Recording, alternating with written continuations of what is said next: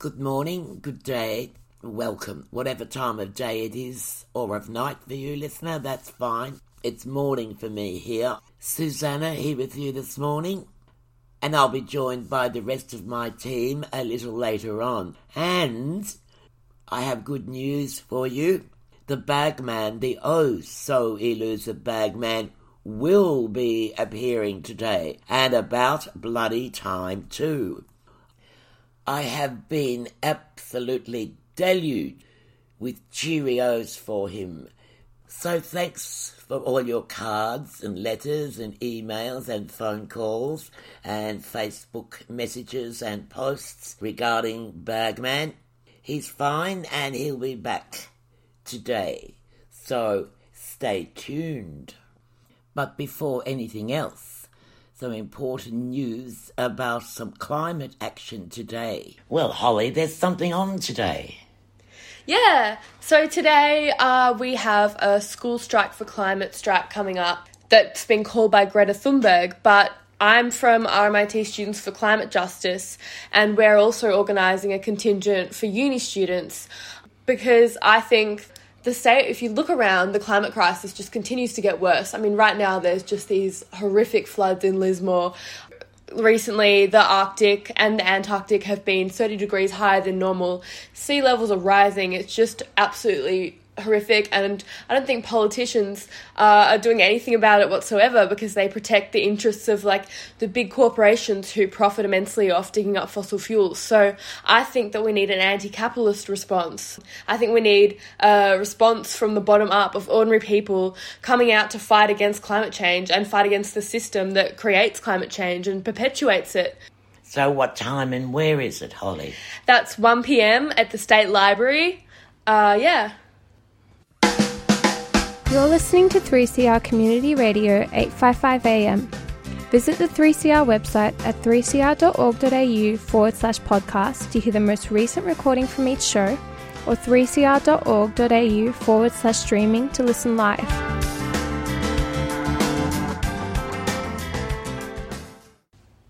Listener, I've just enjoyed a wonderful week of Irish-themed festivities, starting with St. Patrick's Day, of course, when I had a couple of hours in the afternoon in a little pub called the Drunken Poet.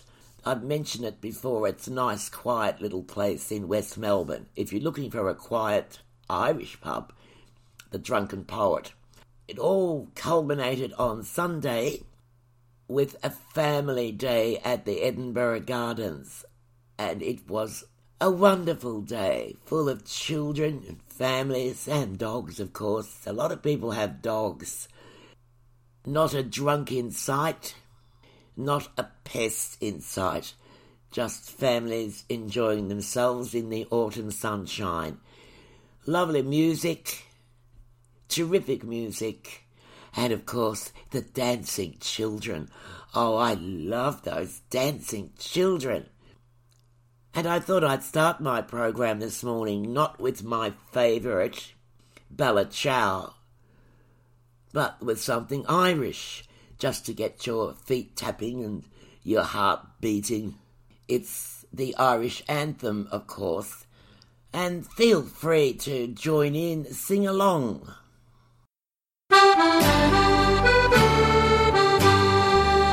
Sean Peacock Taja Doan Ogli Karam Brewer Kjolver Arjen Shaw Crow Gugwa Tash Some Spergo Mean Rail Kogak Bish Fun Ver Favrak Shin Hun Gla Scutchin War Glare of Chiak Dun Law Fakrium Yar Cave Na hebar sok shall of canioran of they Shen allegra foil a tafiol again when that's long our tender on megon faith with vesir shan sheer fasta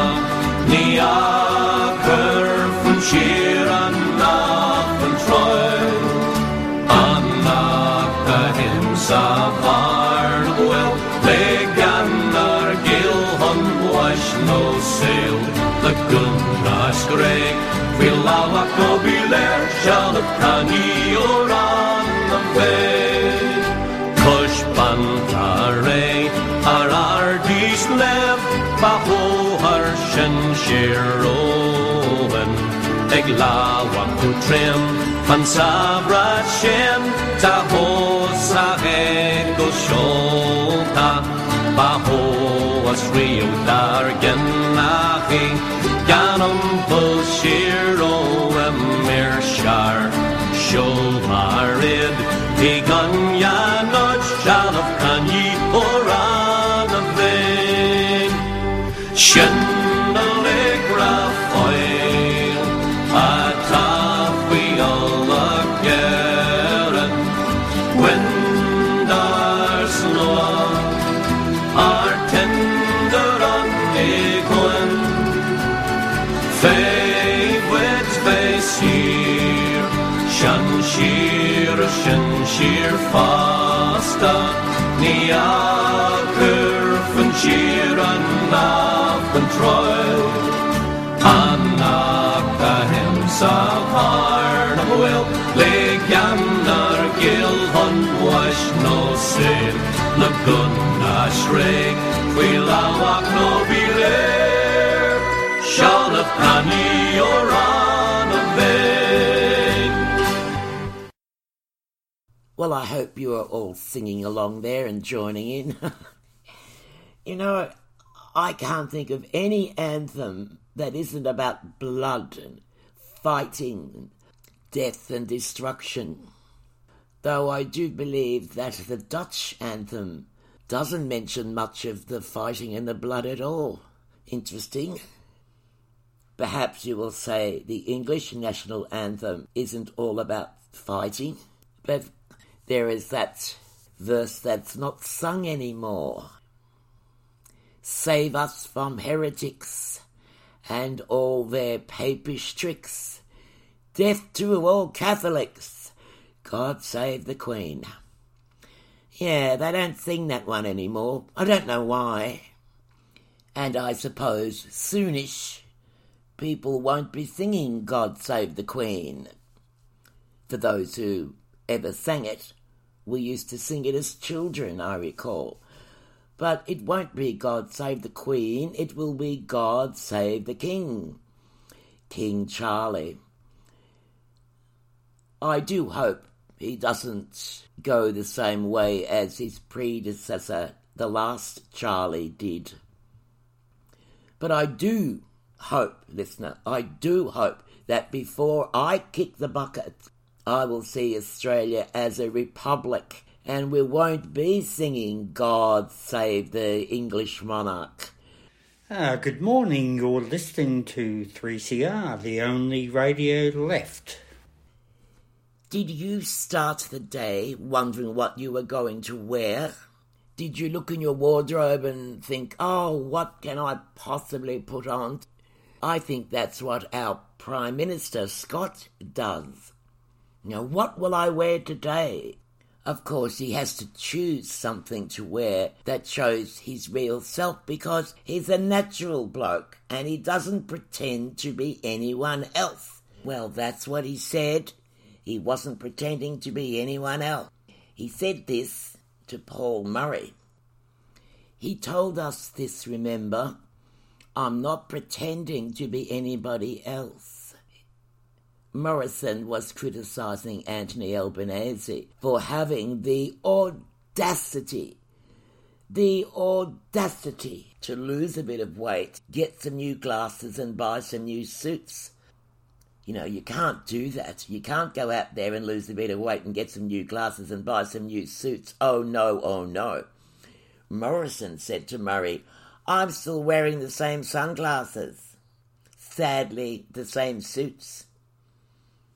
I weigh about the same size, although I don't mind a bit of Italian cake. I'm not pretending to be anyone else. He's not pretending to be anyone else. An extraordinary claim, which really flies in the face of his relentless costume parade of pretending to be literally anything apart from the head of government. Of course, we all know it's hard to think, what will I wear today? At this time of year, listener, I frequently look into my wardrobe and say, don't I have a jumper somewhere? What did I wear this time last year? Morrison, of course, doesn't have trouble like that. He has a more extensive wardrobe than I have.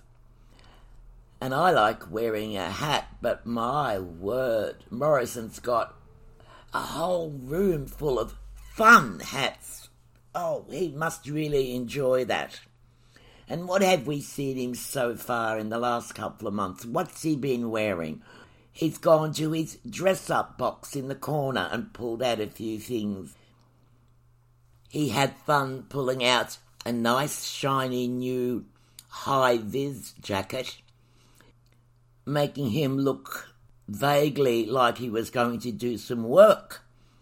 But while wearing that high-vis jacket, he also had a long flapping tie. And please, dear listener, don't let anyone start playing with machinery when they're wearing a long flapping tie, or any tie at all. But that was Scott pretending to do some work. Just like he was pretending to do some work welding without wearing safety glasses. I wonder how much damage was inflicted on his eyes from that little pretense.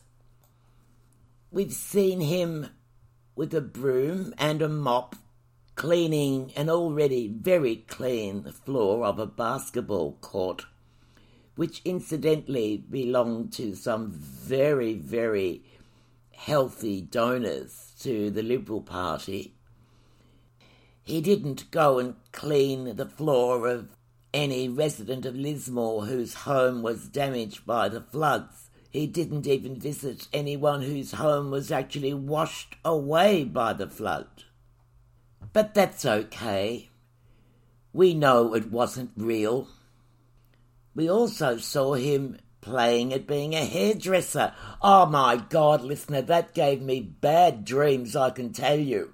Imagine going in to get your hair cut and you suddenly look up and there's the Prime Minister, Scott Smirko himself, leaning over you as your head's back in the basin. Oh, turn you off having your hair cut for life. But that's okay too, because we know it wasn't real. We've seen him doing ballet, or at least standing at the bar. And talking of the bar, he likes a beer, wearing a funny hat. And we've seen him playing his ukulele. And we've seen him with his cat, or some cat or other. But of course, as Scott says, in his own words, I'm not pretending to be anyone else. Now, all this is very silly, I know, listener. Have a bit of a chuckle at the Prime Minister in his dress-up box. But it's how he thinks of the people of Australia that we can be conned into thinking he's something for everyone. A bloke for all seasons.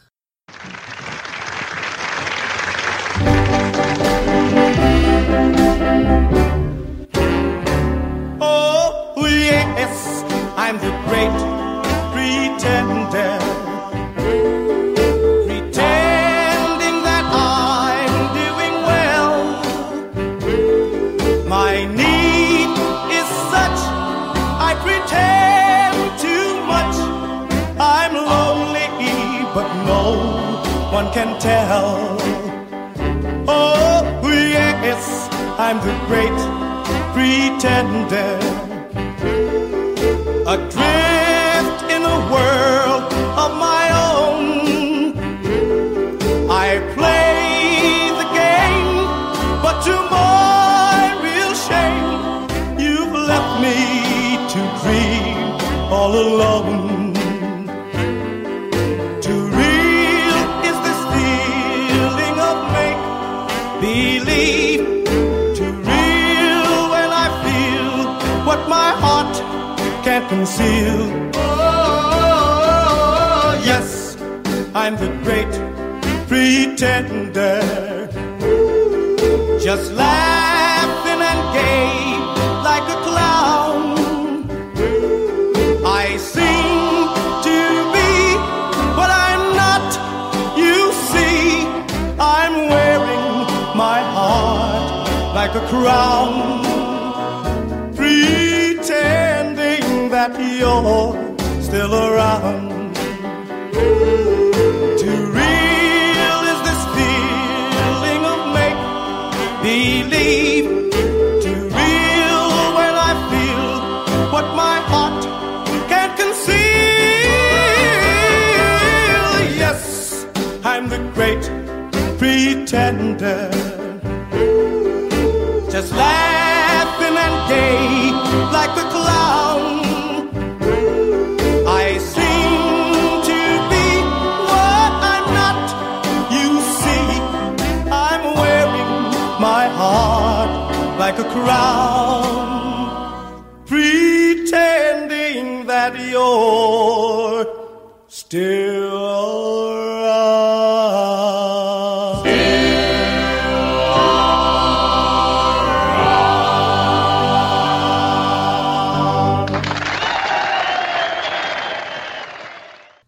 Your dressing up is not working. It doesn't hide what you've been doing, or actually what you have not been doing.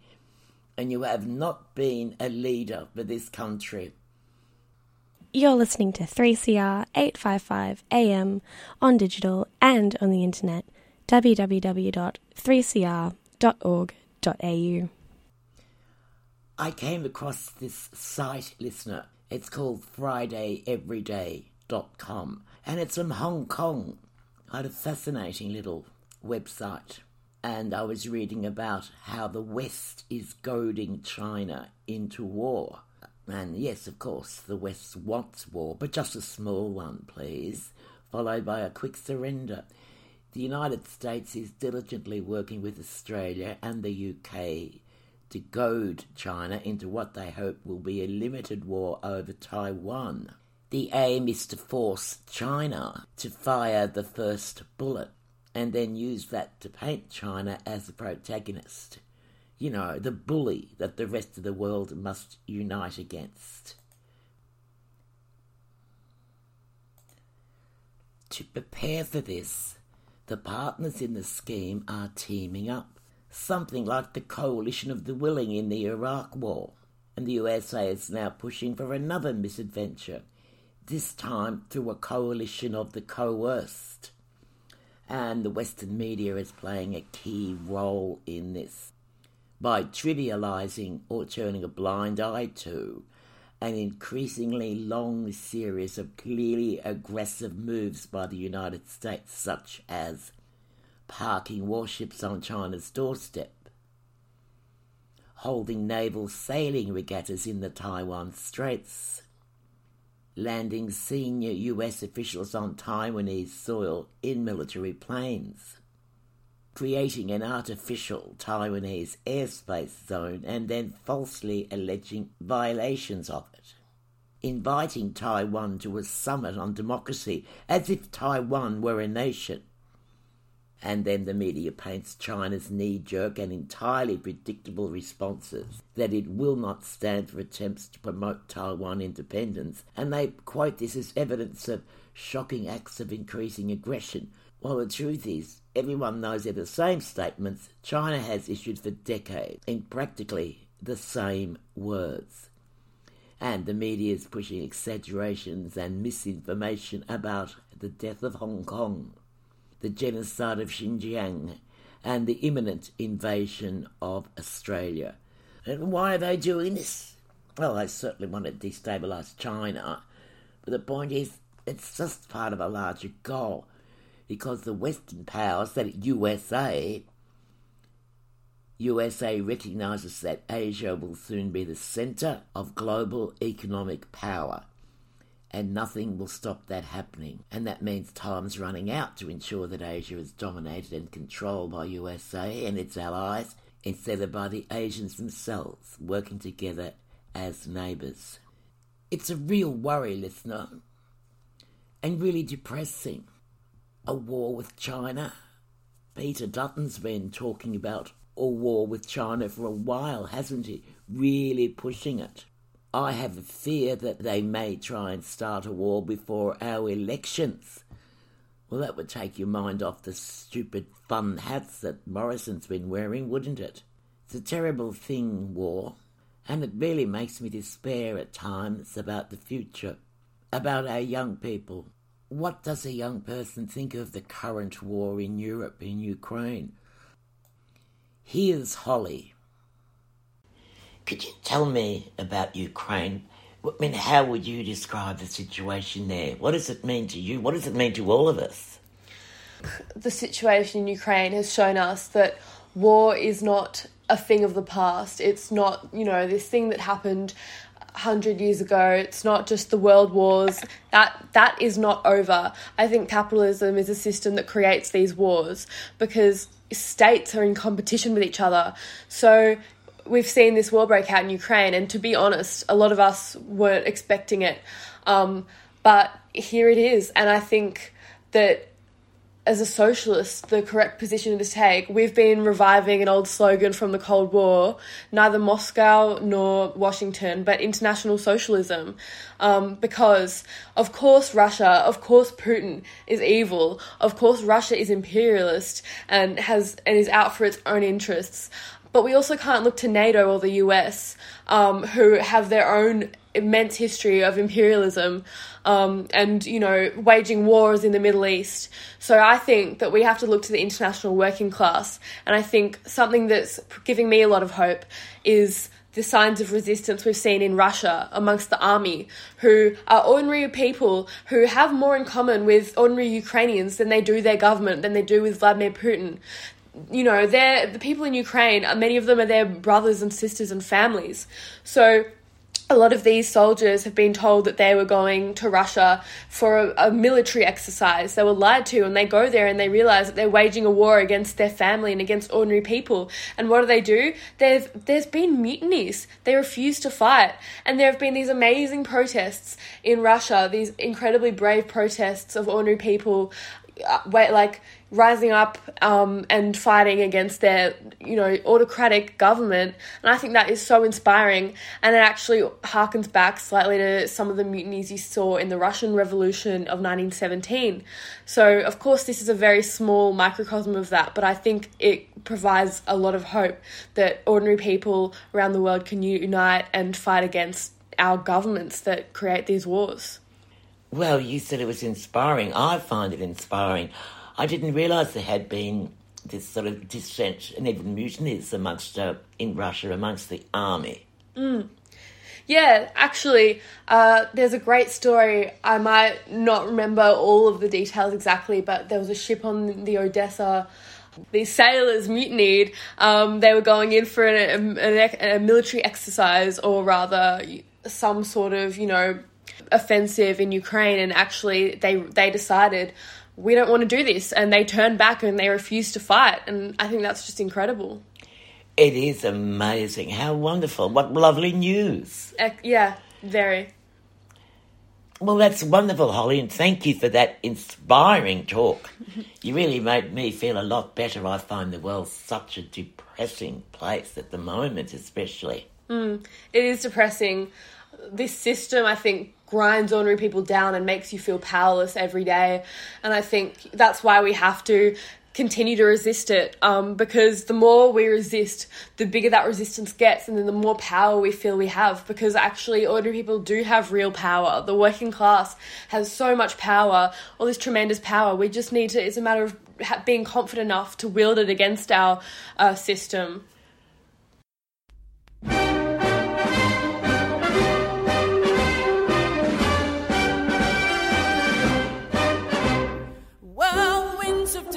Are racing around us, overwhelmed forces of darkness prevail. Still in the fight, see advancing before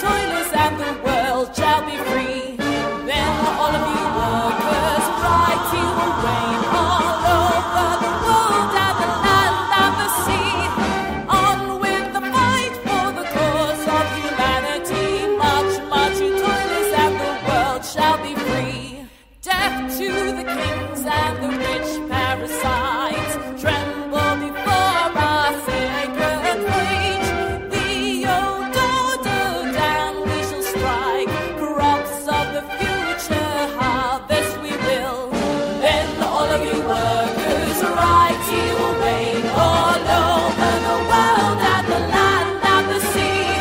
On with the fight for the cause of humanity, much, much toilers and the world shall be free. Then all of you workers' right, he will reign all over the world and the land and the sea. On with the fight for the cause of humanity, much, much toilers and the world shall be free. I thought that the Varshavianka was a fitting song for Holly. You're listening to 3CR 855 AM on digital and on the internet, www.3cr.org.au. I just want to have a quick couple of words about an organisation called Hillsong. Hillsong, of course, is a church, a global evangelical church. And I'm interested in a documentary by the BBC on this church, where it goes a lot into the celebrity culture, the sex scandals, and the questionable financial dealings. It has a great name, this documentary. It's called Hillsong Church, God Goes Viral, and it features footage captured during 2 years.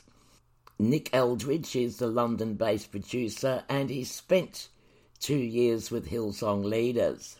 And it includes clips from about a dozen of the 37 churches worldwide, notably in the US, the UK, and here in Australia.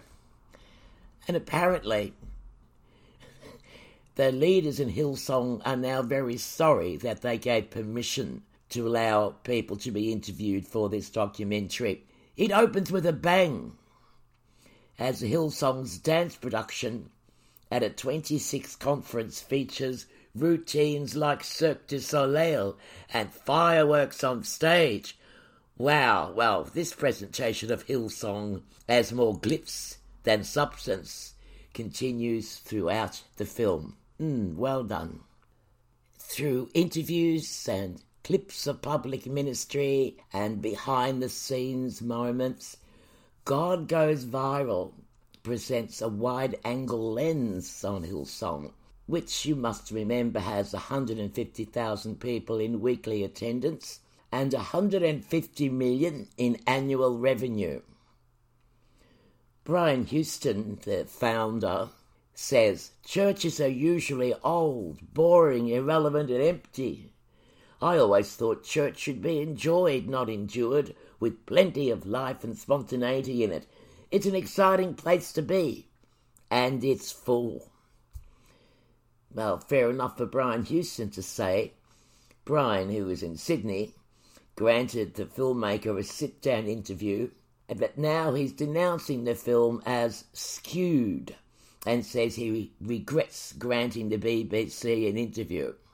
Now, this comes, of course, dear listener, after a year of turmoil for Hillsong, with all the allegations of sexual abuse, financial misconduct, and several pastoral resignations.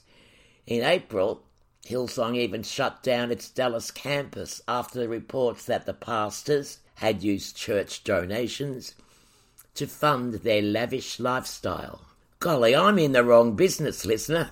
The most detailed documentation of alleged financial misdeeds comes in interviews with former Hillsong East Coast staffer Megan Fallon.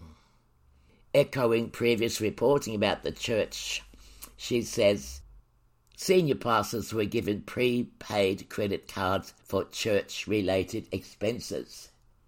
When Megan matched the receipts, what they were for and why they were spent, she realised there was something a bit fishy.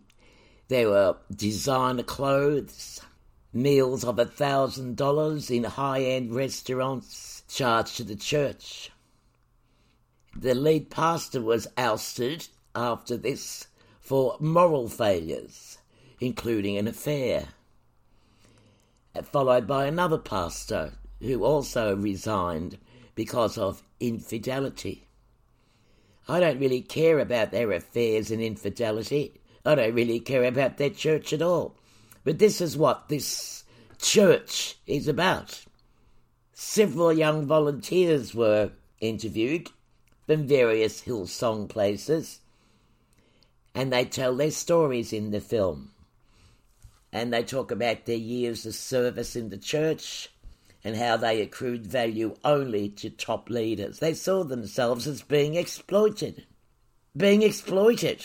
Well, there you go. Can you imagine a church exploiting anyone? It's beyond me. At one stage in this documentary, we see the church leaders on a tourism trip to Jerusalem. Hillsong staff are shown making culturally insensitive comments. Now, if I had made such culturally insensitive comments, I'd be up on a charge. But oh well, there you go. The same Hillsong staff also drank water at the Western Wall, water intended for hand washing. About a quarter of this documentary is spent reviewing the sordid details around Frank Houston, Brian Houston's father.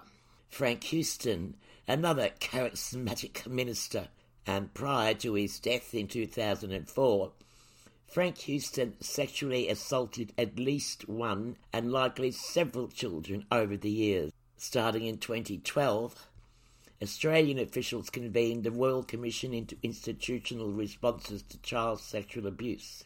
In the documentary, we see clips of Brian Houston appearing before that panel in 2014. Yes, well, we know everything was covered up, but it's not covered up anymore. In recent months, of course, Houston has apologised for the failings of church leaders and for the failings of his father. He says he's reassessing policies surrounding pastoral accountability. Well, yeah, as he should. But why am I going on about Hillsong? Why? Is it because I'm angry with the JobKeeper money that they got? It was only $5 million. Only $5 million. A nice handout of that much money to them. Do they pay tax? They are a registered church, and registered churches don't pay taxes. So that's $5 million of our money gone to them. And it's time for a little working class culture again. And we'll hear from Natasha. BL Blues.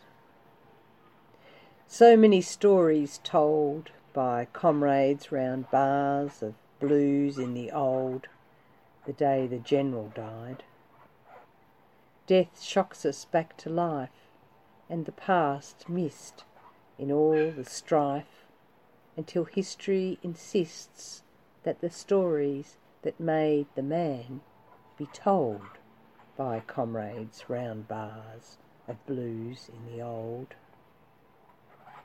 The day the General died, they looked behind the man, behind the spectacles and scandals that submerged the urge to solidarity, to act with fucking dignity. You couldn't wait for them to ask what you'd done to say, I'm a builder's labourer, son. A name of pride where you dared to struggle and to win side by side, or lose and wait at the padlocked gate for the means of survival, till the stirring revival in broken old hearts from the fragments of union mourning at Normie's grave sends a message to Reith's second wave. Gallagher is dead, but the legacy is still alive in the words of the late Joe Hill. Don't mourn, organise. His last testament, his will.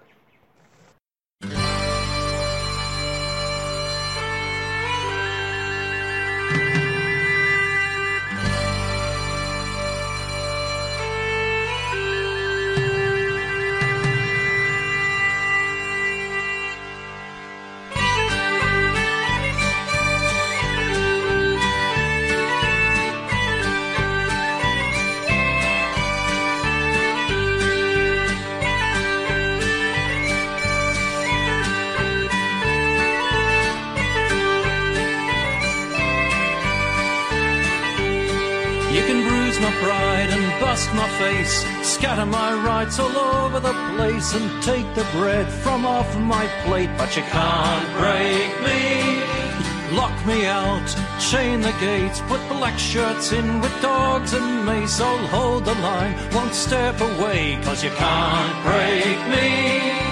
I belong, you belong, we belong to the union. Don't count me out when I'm on the floor. We'll win again, we've won before. The streets will ring with a mighty roar, 'cause you can't break me. Stocks rise up on workers' backs, profits soar while you hand out the sack.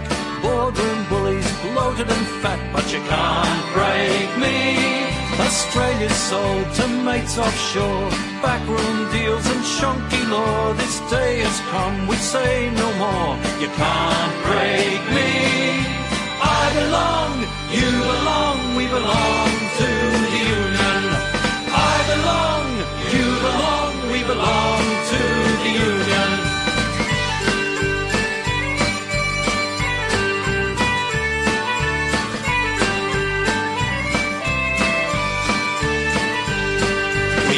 Turn away if you dare us to fight. I swear I'll never lay down and die. I'm in the union, mate, got a right to belong. We'll be back, millions strong, women and men united as one, 'cause you can't break me. There's a warning here to the men in grey. The piper's come, it's time to pay. We're taking back what you stole away, 'cause you can't break me. I belong, you belong, we belong to the union. I belong, you belong, we belong to the union.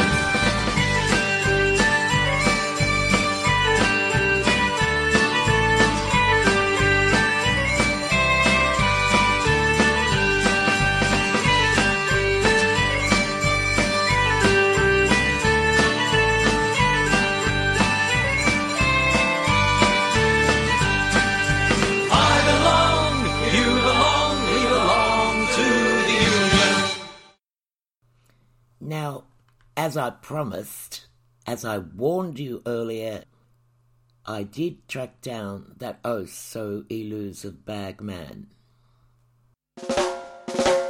You're listening to 3CR Community Radio, Melbourne's voice of dissent. 3CR Community Radio, 855 on the AM dial, streaming live at 3cr.org.au or on 3CR Digital in Melbourne.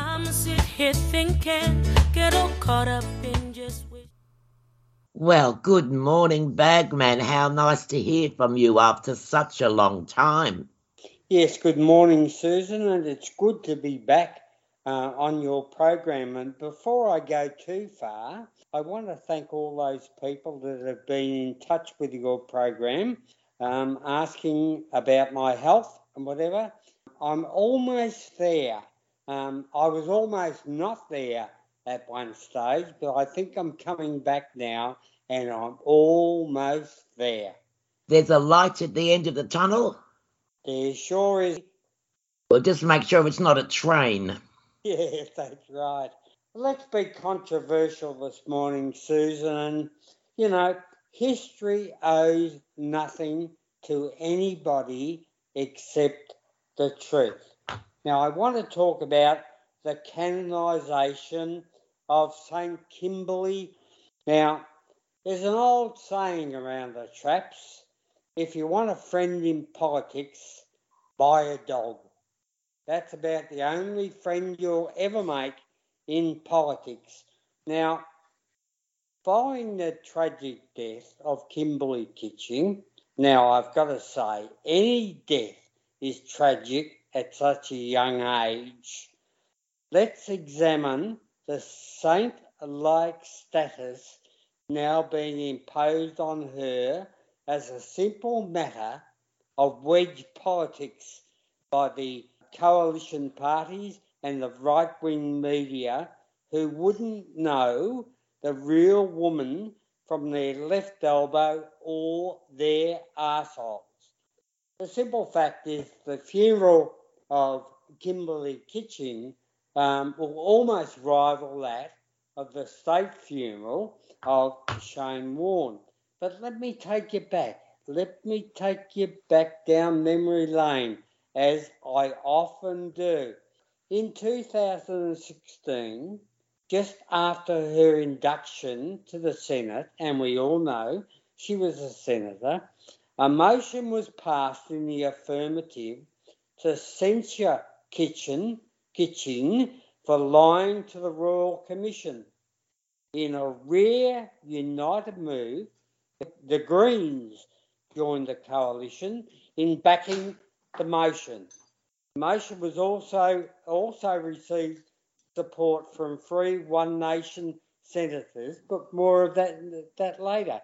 Now, we've got to take into account she's just walked into the Senate, and the Greens, the coalition, and 3 One Nation senators have moved to censure her. Now, if that's not bullying, I'll never know what bullying is.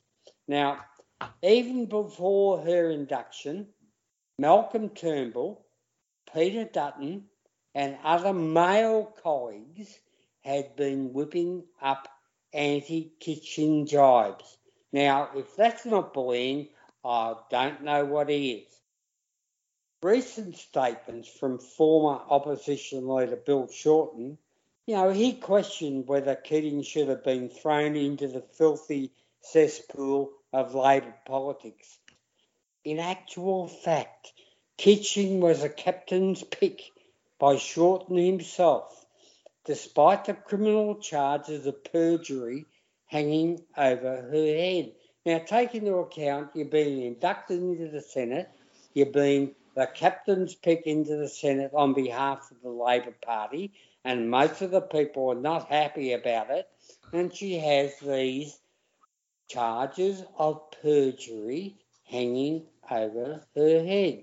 Now, although alarms were raised by the Labor Party rank and file, which believed she was being parachuted into Parliament, now no one's going to argue with that, Shorten insisted she be thrown into the ring carrying a whole lot of baggage without any concern for her health.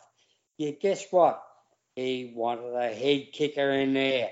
Now, Susan, before I go too far, I sat through every day of the Royal Commission into trade union governance and corruption, and was amazed at the total disdain she and Diane Esmar. Now, Diane Esmar is the secretary of the Health Workers Union. Now, Diane has said recently, and she's been quoted in the paper as saying that she was there holding Kimberley Kitching's hand as she died.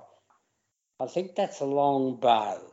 I think her husband, Andrew Landrieu, and Bill Shorten may have been there, but it was absolutely a crowd if Diane Esmar was also there holding a hand. Now, Commissioner Watson from the Fair Work Commission recommended that Kimberley Kitching be charged with 8 counts of perjury and 4 counts of forgery.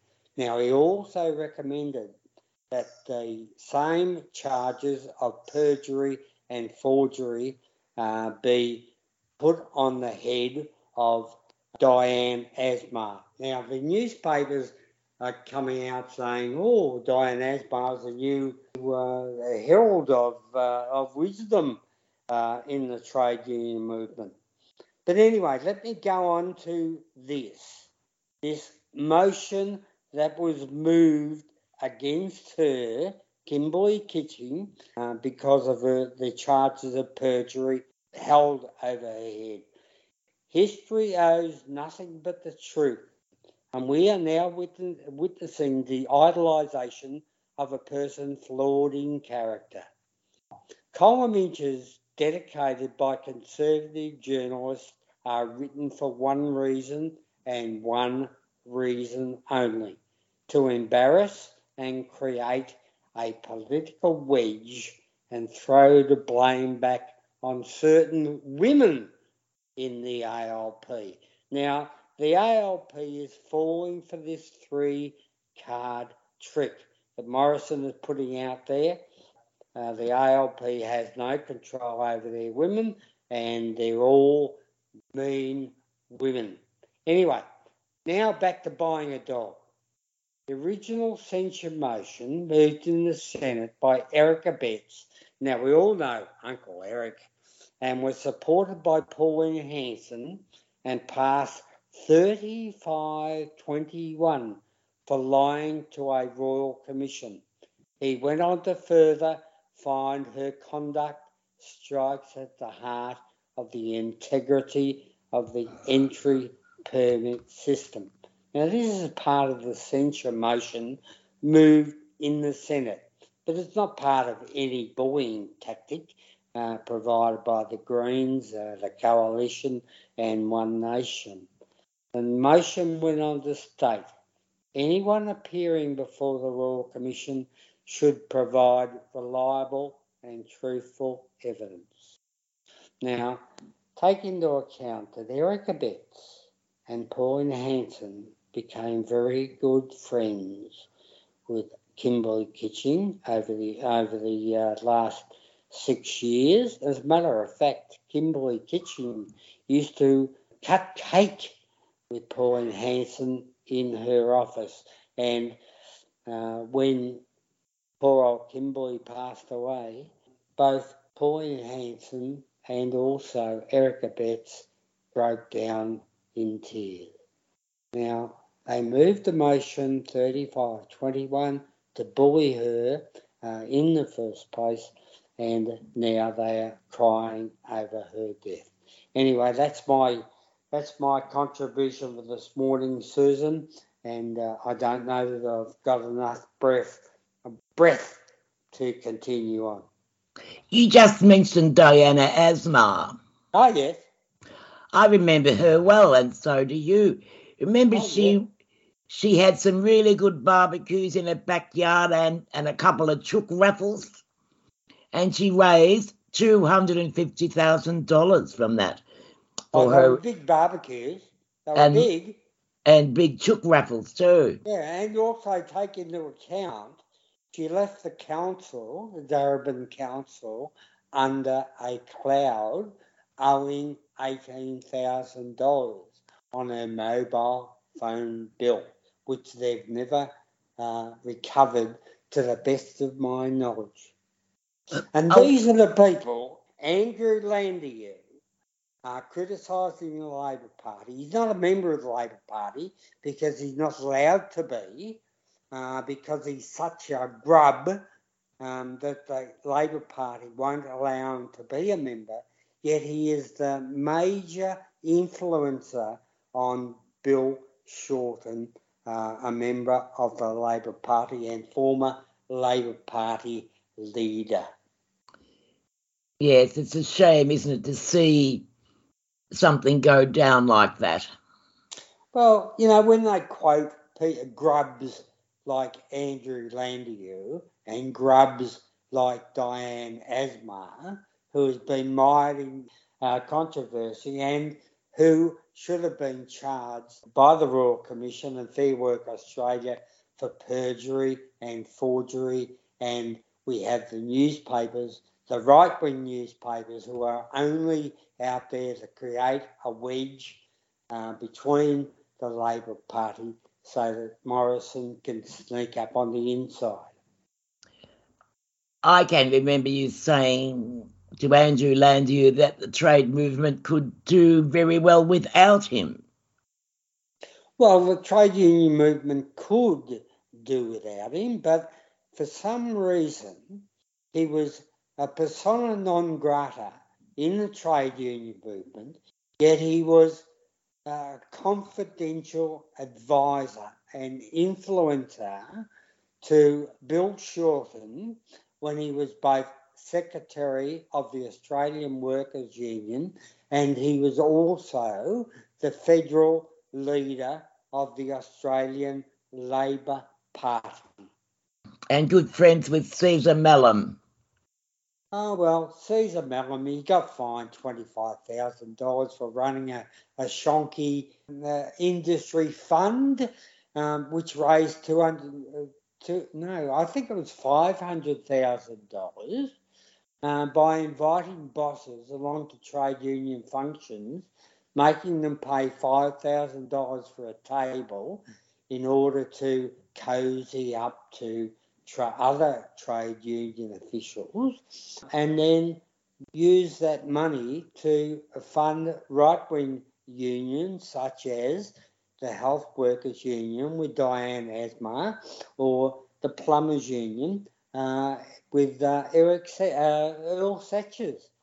I tell you what, they're a grubby lot, and I tell you what, I'm not opposed to the Labor Party. But as we always say, Susan, we are very, very disappointed. Extremely disappointed, extremely. Yeah. Well, when we have grubs like this running the party, these people have actually kidnapped the party from the working people, from the rank and file of the trade union movement and the rank and file of the Australian Labor Party, with factional deals, as I used to say in the old classics, dirty deeds done dirt cheap. That's about all we can say, Susan, is oh dear. There's also, I wonder about the $6 million that went missing from Melbourne University while Landiu was in charge of it. Remember that? That's an old story that should be told at another time, Susan, but Andrew Landiu, they used to call him Andrew Slandiu because every time I mentioned him, he threatened to sue me, but there was $6 million that went missing from the Melbourne University, from the canteen fund, as I understand it. Now, I cast no aspersions against anybody, but when it came time to be interviewed about that money, Andrew could not be found. Guess where he turned up? Costa Rica. Costa Rica. Costa Rica. Lying on the beach. You sure it wasn't Brazil lying next to Ronnie Biggs? Ronnie Biggs. He was a bit like David Asmar, the husband of Diane Asmar, when he was summoned before the Royal Commission into Governance and Corruption. He couldn't be found to serve the papers on him, but he could be found in Lebanon at the time he was supposed to be giving evidence, and he found a doctor to say that he was not fit to travel within the coming months or years to give evidence before the Royal Commission into Corruption until such time as the Royal Commission had finished. And he came home. After it was over. How did they get away with this? Oh, well, look, Susan, if it was you or me, your friends and my friends would be still trying to raise the bail money. In Andrew Landiu's case, it's the connection to Bill Shorten that allows him to get away with most things. But I just could not get over the canonisation of St. Kimberley. She was actually called by one newspaper columnist, and take into account she used to appear on Andrew Bolt's program once a week, but she was actually called by a newspaper columnist this week the Senator of Senators. Oh, my God. After 6 years in the Senate with perjury charges hanging over your head, this person went all the way, and it almost makes me vomit in my underpants, to call her the Senator of Senators. That's got to be the quote of the year. of the century. Oh, well, yes, if you want to go that far, Susan. Well, okay, Bagman, you're not feeling too well, I know that, even though I know you're on the way back.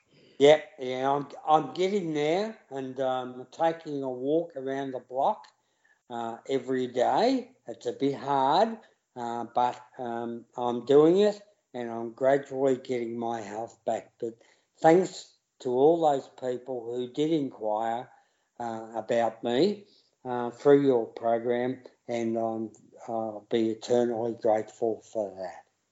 Good on you. So let's go out in the same old way, Susan. Oh, why not? Dare to struggle. Dare to win. You don't fight.